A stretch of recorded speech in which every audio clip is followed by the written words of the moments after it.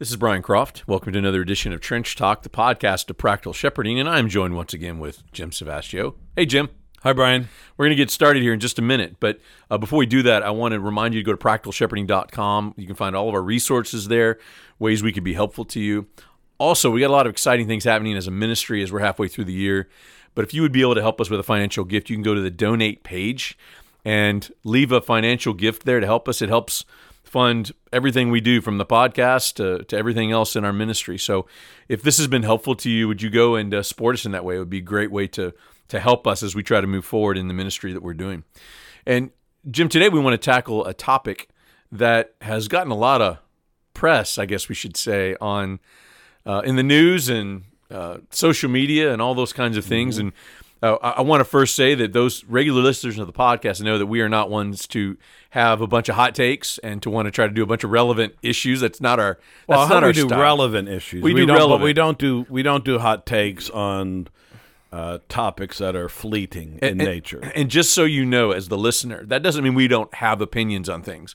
We are choosing to be helpful in the things we talk about. So know that as we tackle this particular topic, because our goal is to not talk about this particular topic and share a bunch of opinions on the fight that kind of is happening on social media.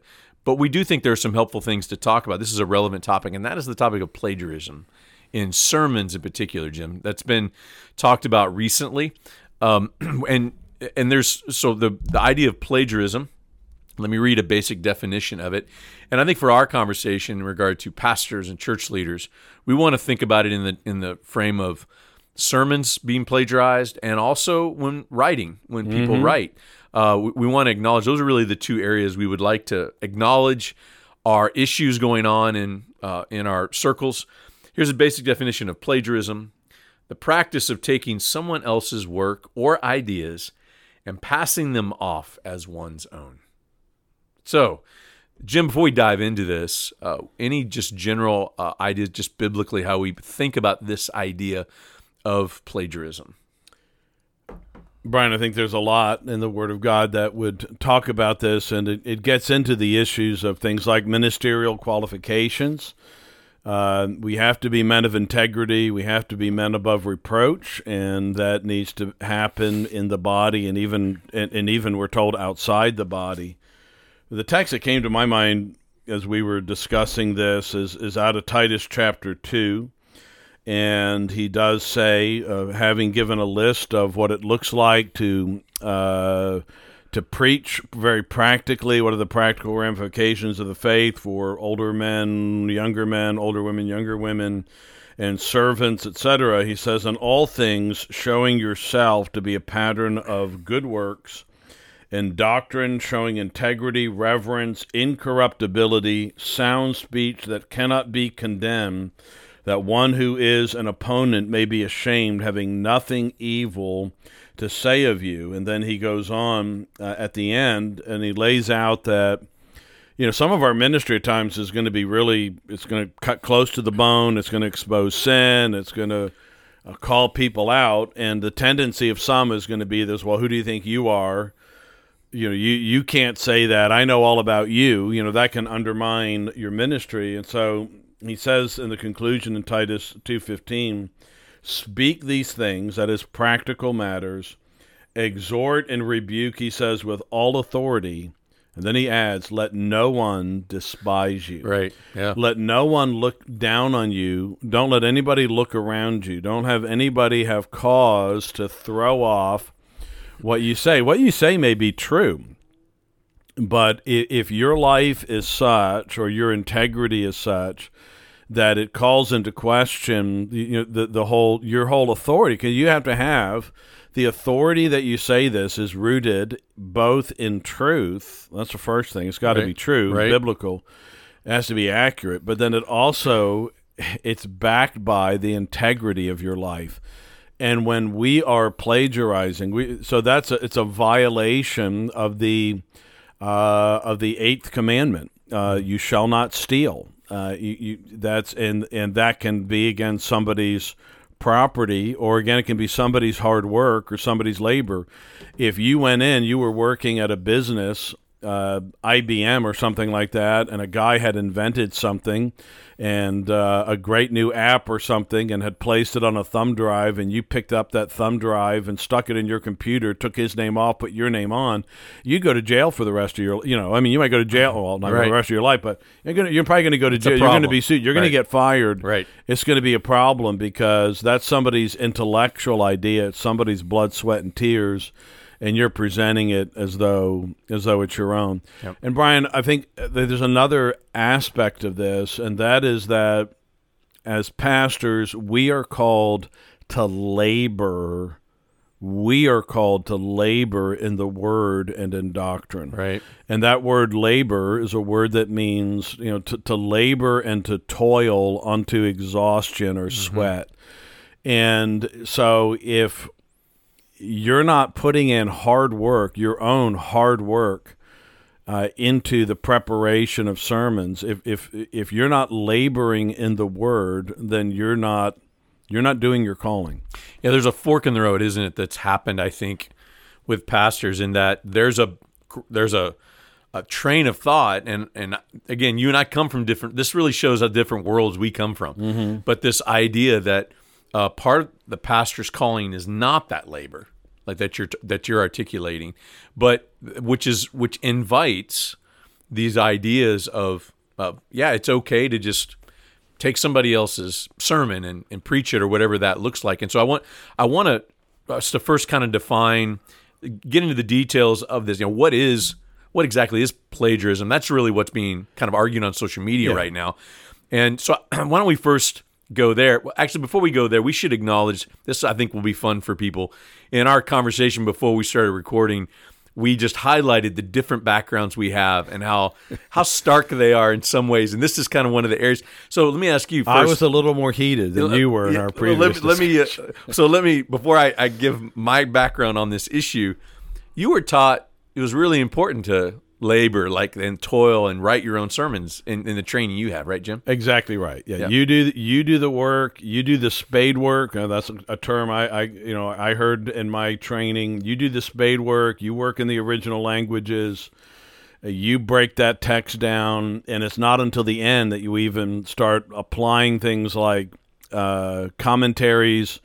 So that you don't go to commentaries first to find out what everybody else thinks. Right. You come and you try to strive to understand that text, and then you use what, again, not my words, one of my mentors' words, the quality control of church history and systematic theology to make sure you're not in error. But again, it is your work. And again, one of my mentors would talk about your preaching needs to be smothered with your own fingerprints. So that's what I was taught. So my background's a little different, Jim. And mine started with, actually, how I learned about plagiarism? I was a freshman in college.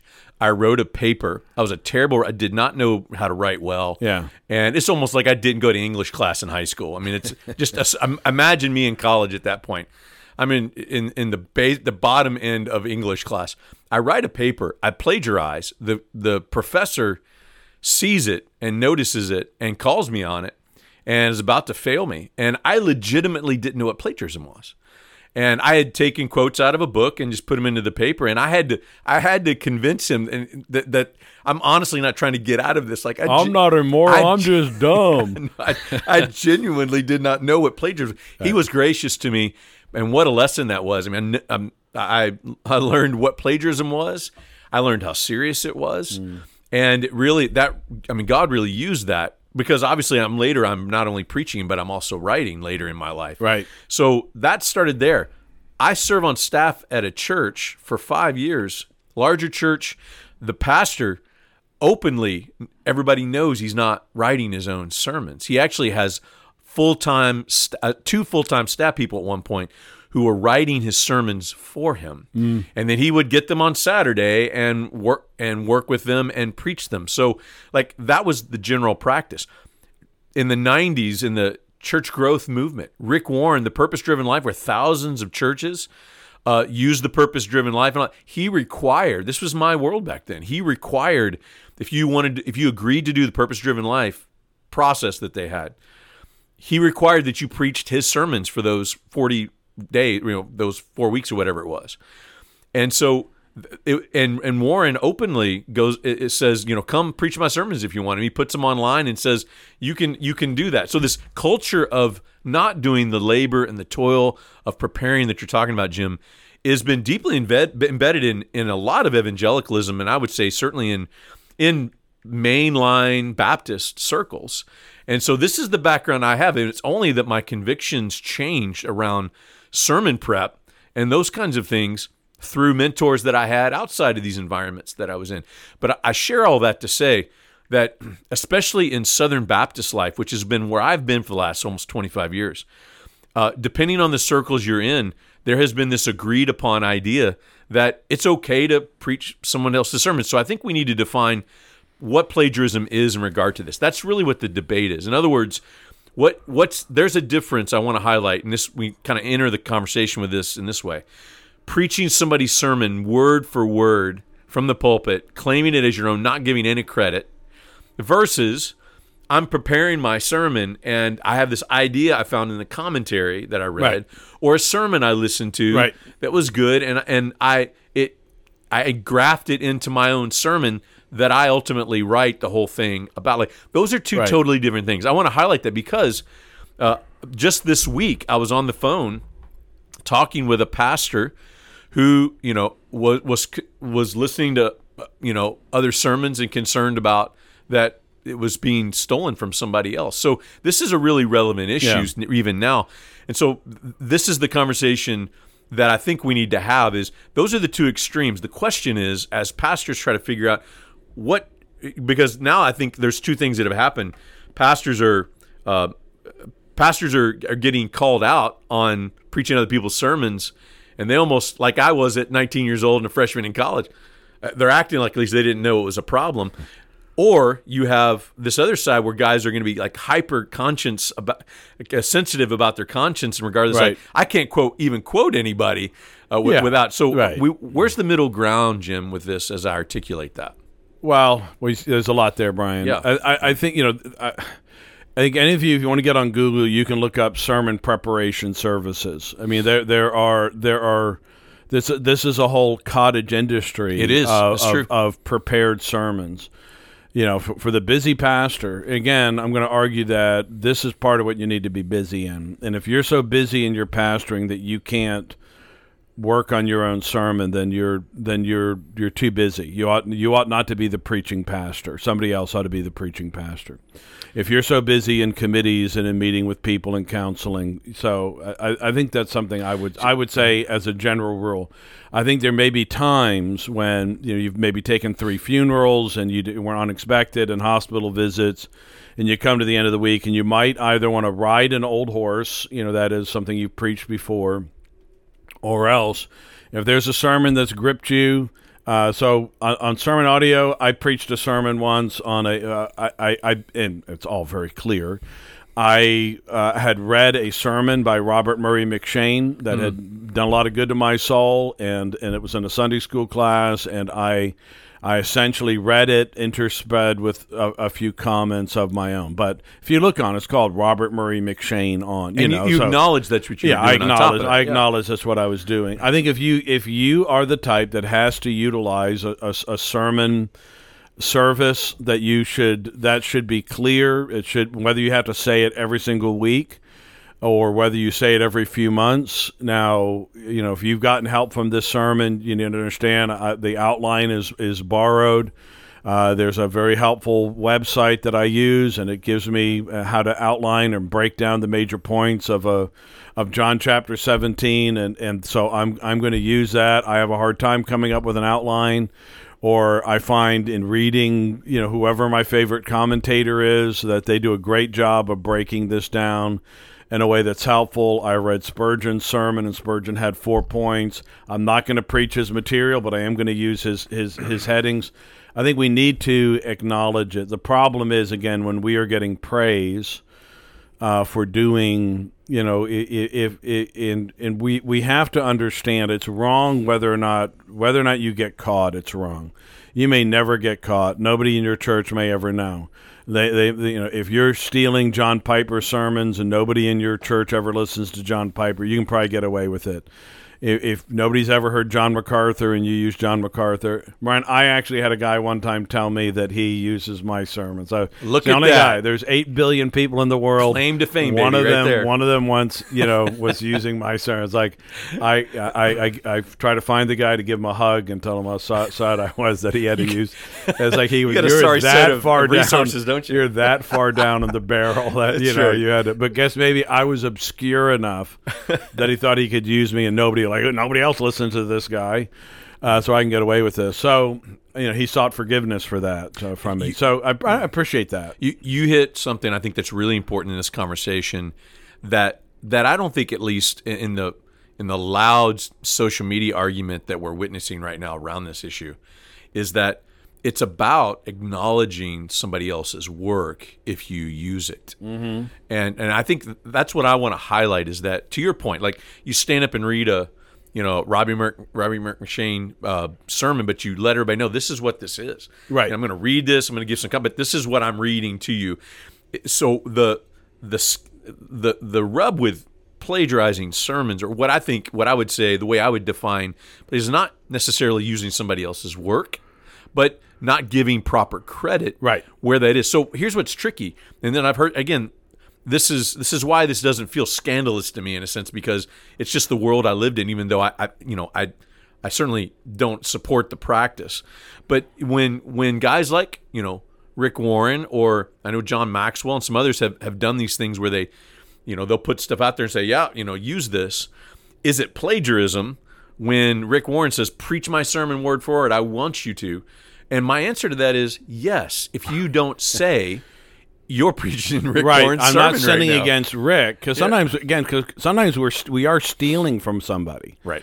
We're taking from them without their permission. That's one part of it. The other is the presenting it as our own. That's right. So there's two different sins. One is almost this hubris or pride of getting, because hopefully it's a good sermon and you may get some excellent feedback. Pastor, that was really helpful. That one thing you said about, and you need to be able to say that, well, that wasn't me. I have to be honest and tell you that wasn't me. If you're getting praise for doing something that's not yours,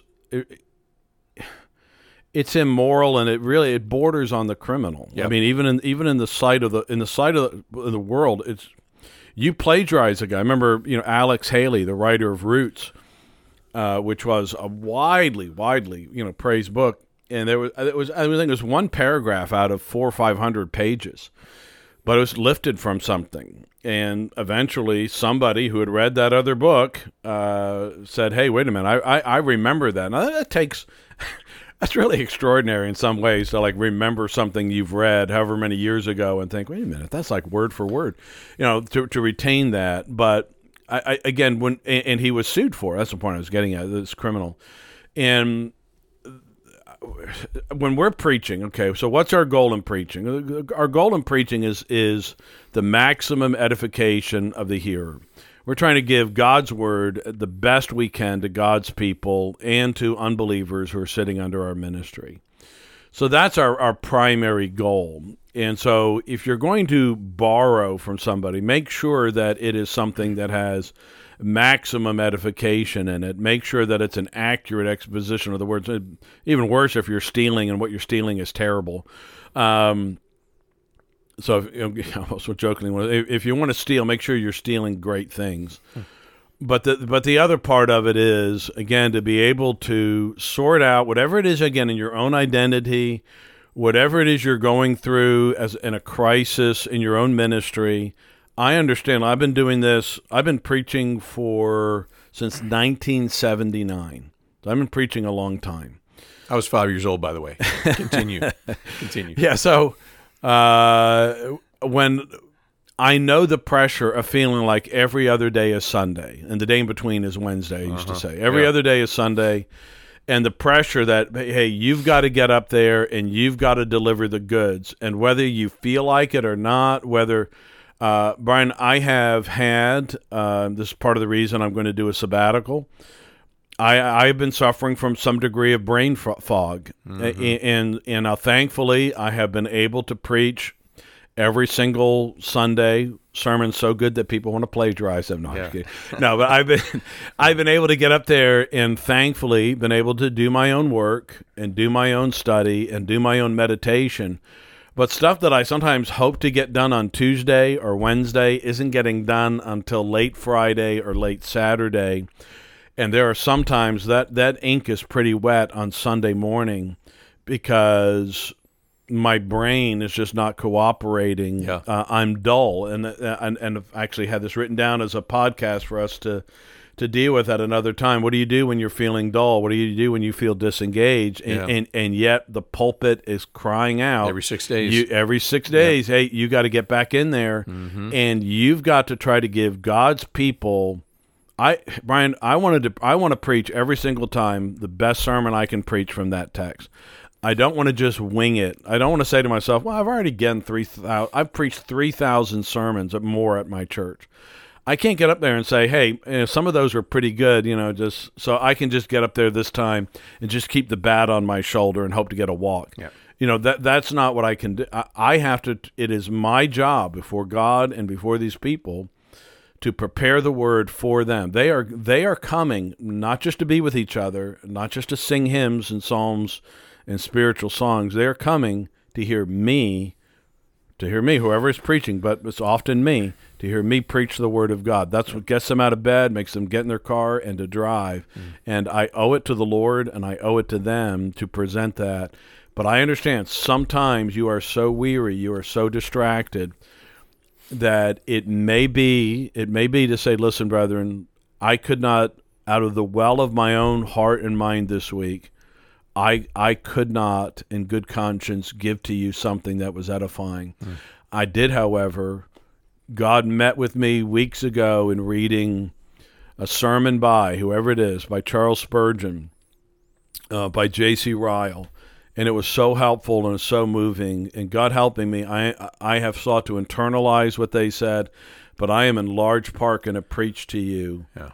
Somebody whose mind and heart was engaged. I think we can do that, but again, attribute it. What I would like to do, just kind of shift for this last part, is maybe talk about some practical ways to help pastors avoid plagiarizing. Because I want to acknowledge, in fact, I as I was in this world of kind of church growth world in the 90s and early 2000s, there was some speculation that one of the things that started this trend was not just the way that, again, purpose-driven life and some of those things came around, but when pastors did the purpose-driven life and they were required to preach sermons that were already prepared, that they had to do, these guys who are solo pastors doing Sunday, Wednesday, by themselves and exhausted and trying to do everything else, just the pastoral work, and it's just too much.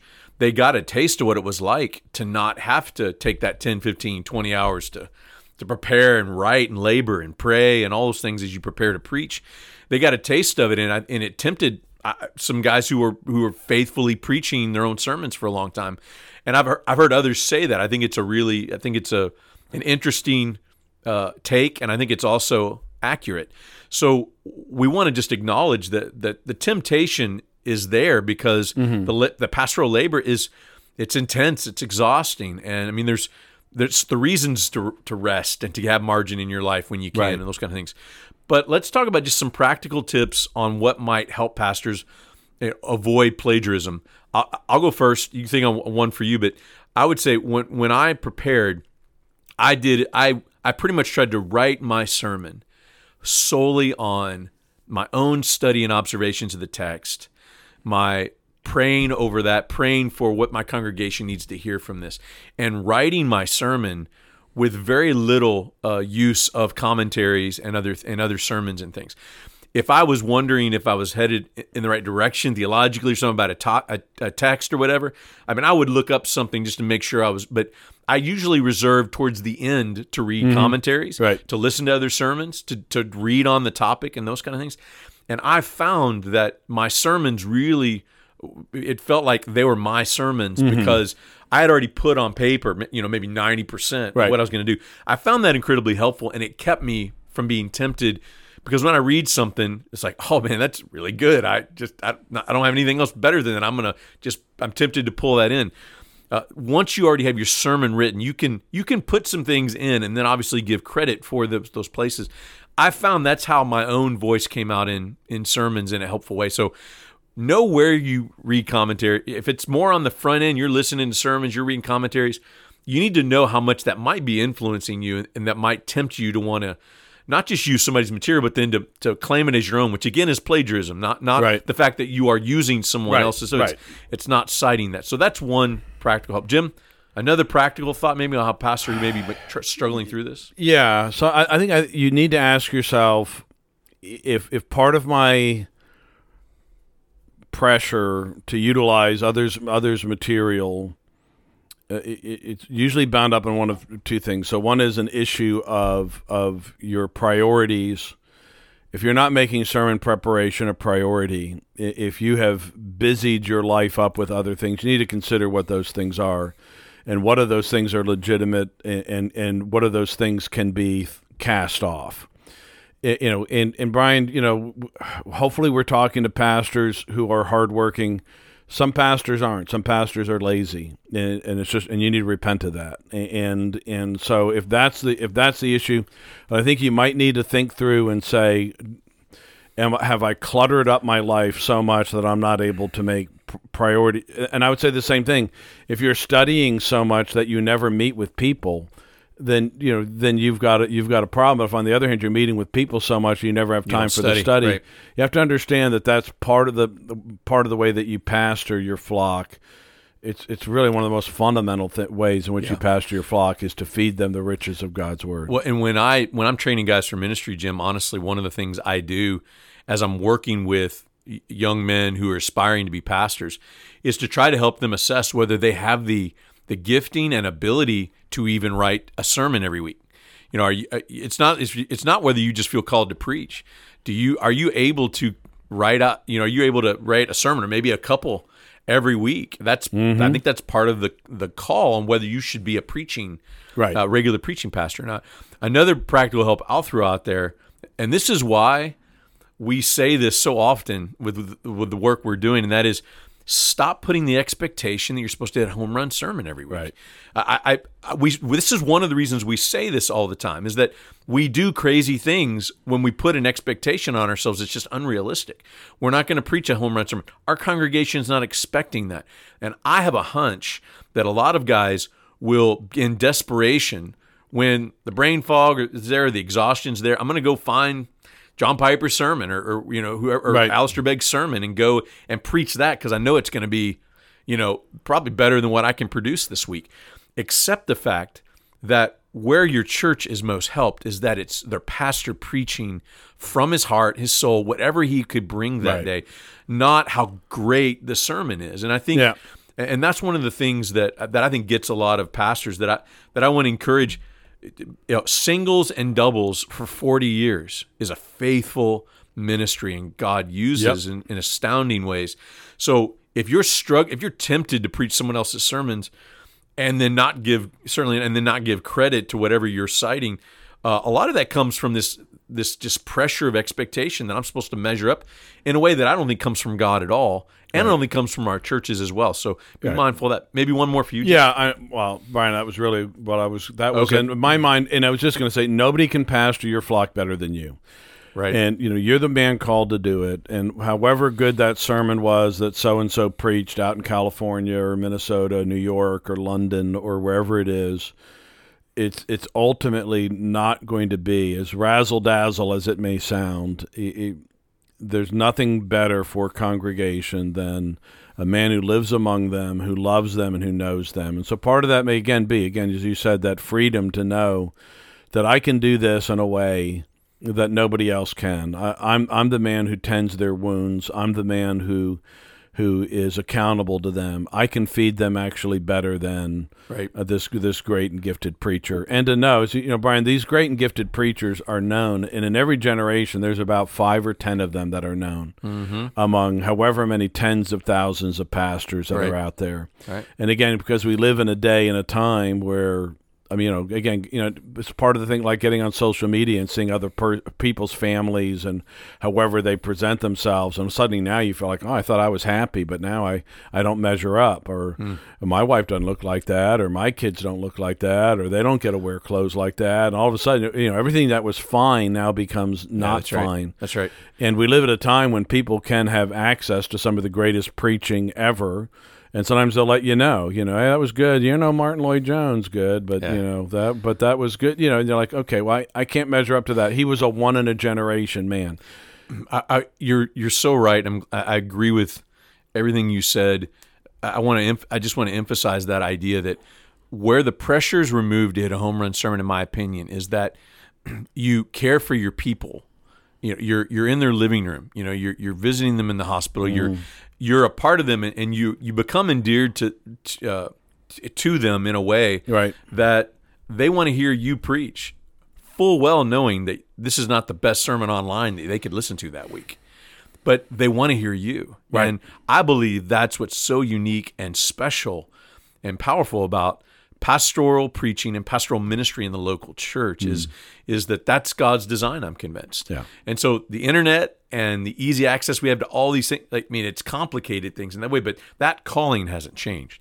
One final word on writing around this, because I just want to, for those who are maybe wrestling with, is this really that big a deal? Like, is people making a big deal? Well, I think it's harder. Plagiarizing and preaching is a bit trickier, I think. When you're writing and publishing, you gave an example earlier. I think we need to realize that outside the church, like if you're caught claiming somebody's other idea as your own, you publish it in a book. Like you said, it's criminal. Like this is outside Christian circles. How much more should churches and pastors and Christians in general want to be above reproach around these kinds of things? So I want to urge pastors to be mindful of their own ministries and the integrity of their ministry in that way when you preach and when you write. So Jim, would you take a minute and just pray for pastors in that way? Heavenly Father, we do pray for everyone listening here, for myself and for my brother, that we would be men of integrity who do the work you've called us to do in a way that edifies your people and that draws sinners to yourself. And Father, we would trust you and the power of your word above our own native abilities. We do desire an increase of gift and of usefulness. We desire those things. We desire to preach edifying things. But Heavenly Father, help us to be men of integrity in that. Thank you. There are so many good books and so many good sermons out there that we ourselves can benefit from. Thank you for the faithful labors of others, and may we honor you by honoring these sources. We pray in Jesus' name. Amen. Amen.